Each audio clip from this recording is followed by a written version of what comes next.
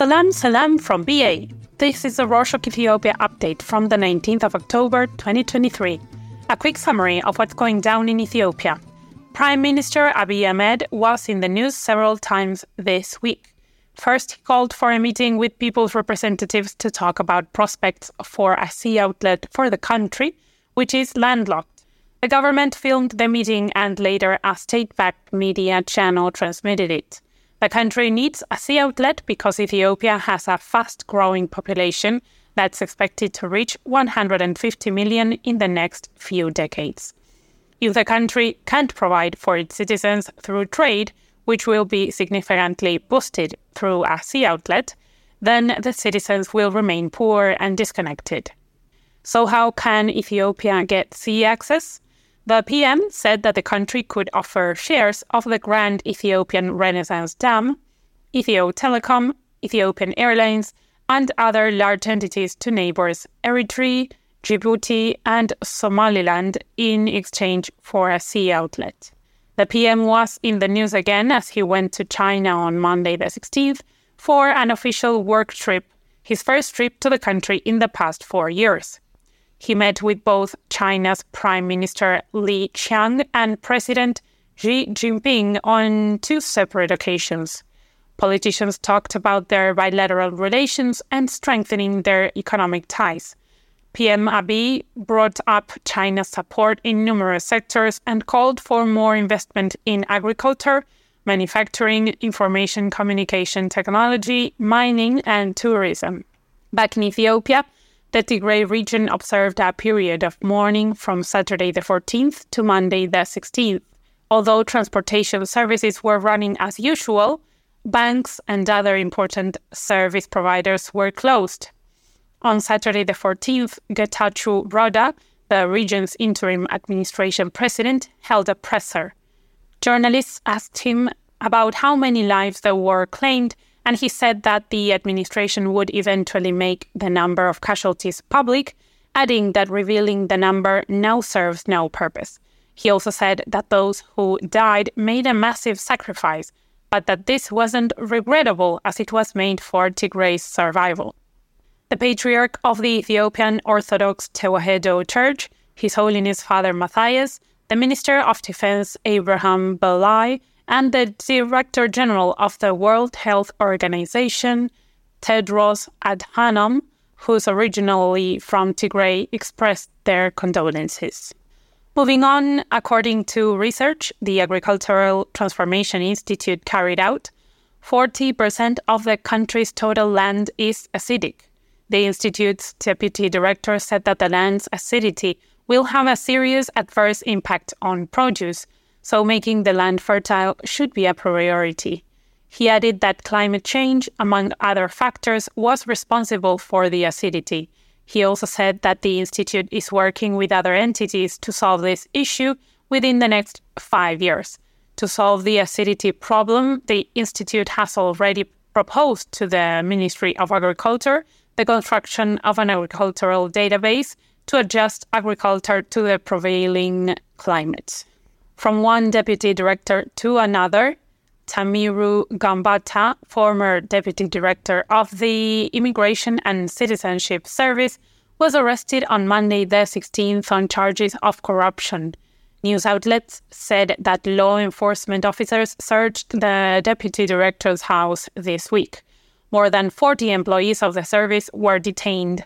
News reports came out saying that the arrests were made after a thorough investigation the National Intelligence and Security Service, the Federal Police, and the Immigration and Citizenship Service itself carried out. Well, what did these people allegedly do? They are accused of giving passports to individuals under criminal persecution, people with fake IDs, among others. Reportedly, detainees allegedly committed these crimes across the country through a, quote, web, unquote, of corruption. Not only did the suspects collude with criminals, but they also made the lives of other clients harder. In the end, their clients wasted both their time and resources.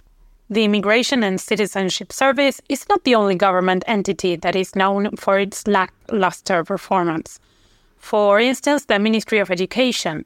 Many are still in shock after the National University entrance exam results were revealed last week, with thousands of students failing the test.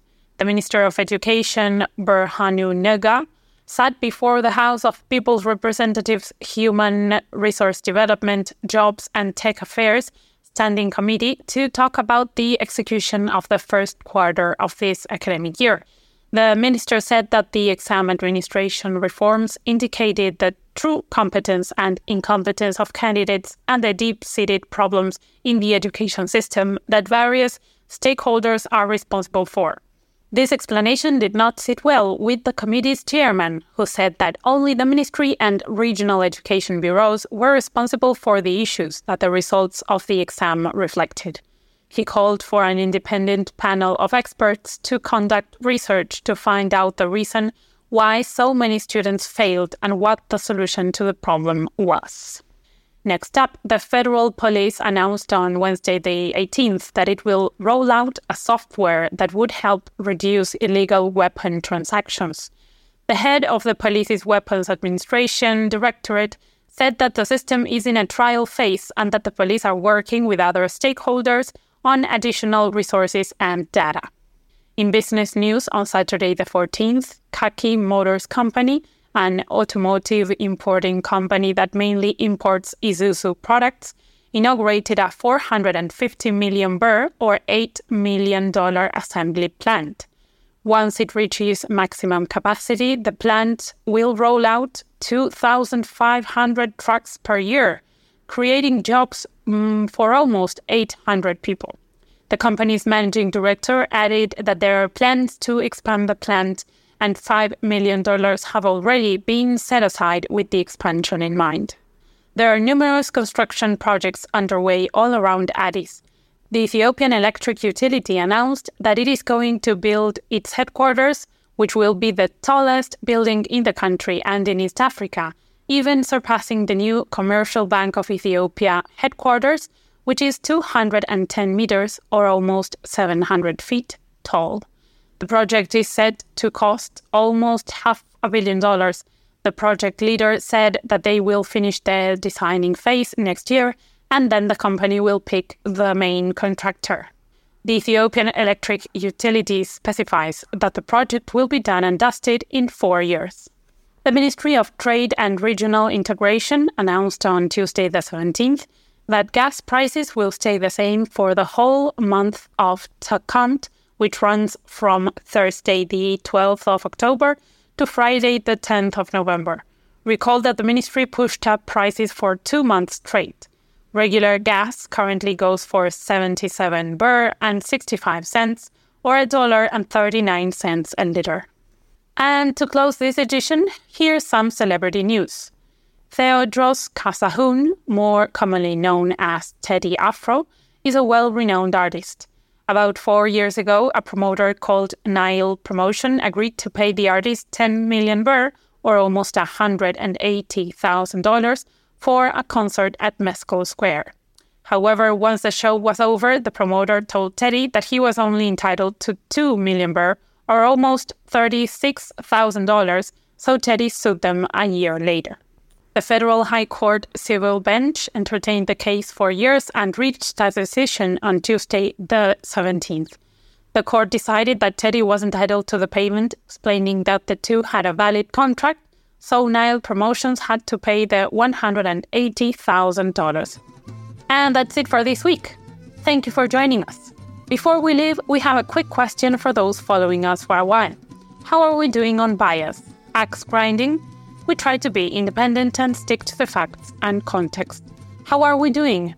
Do we seem even a teensy bit biased? We are happy to see the Rorshok Ethiopia community is growing and want to be the best at what we do. Tell us your thoughts and opinions at ethiopia@rorshok.com. You can also contact us on Twitter or Instagram at Rorshok Ethiopia or Mastodon at ethiopia@rorshok.social. Ciao!